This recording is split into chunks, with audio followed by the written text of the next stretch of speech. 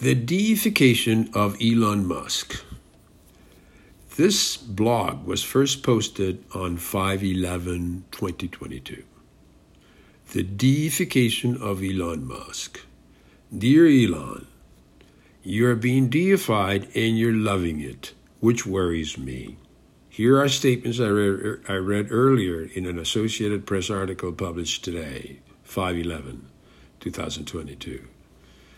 Quote, you have a guy who probably has an unmeasurable IQ, close quote, said a professor in Michigan referring to you. Come on, man, don't believe a word of it. Your IQ is measurable. Here's another from a venture capitalist who worked with you at PayPal. Quote, Elon, on his worst day, is probably 100 times more effective than anybody else in America, close quote. I had to pause to swallow that one. Look around, Elon. All kinds of creative people are making contributions to mankind every day. And non-creative people too.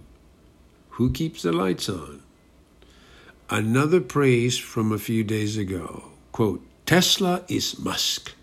Close quote. Really?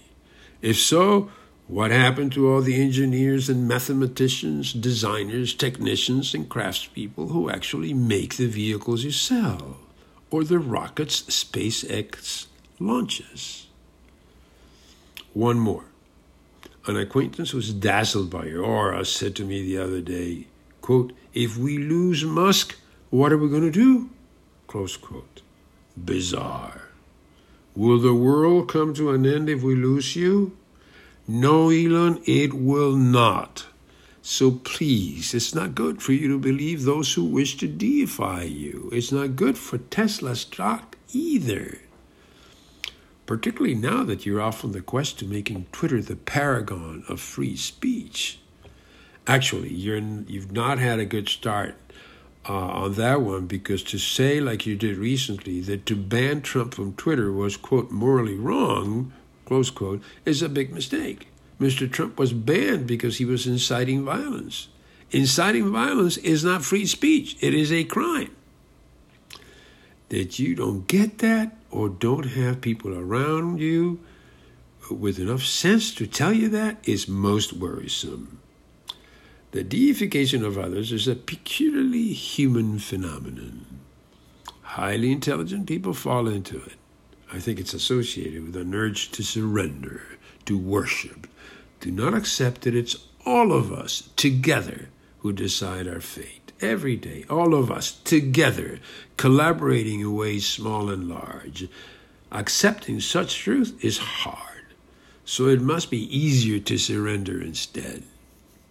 So please, try to keep yourself from being seduced by praise, for it will lead you to making mistakes. Guaranteed. Here are a few suggestions. 1. Take the reins. Remind people who adore you that you're human, not superhuman. You're very ambitious and capable, so thank you for that. But you have limitations also. 2. Stop smoking marijuana. It dulls your brain cells.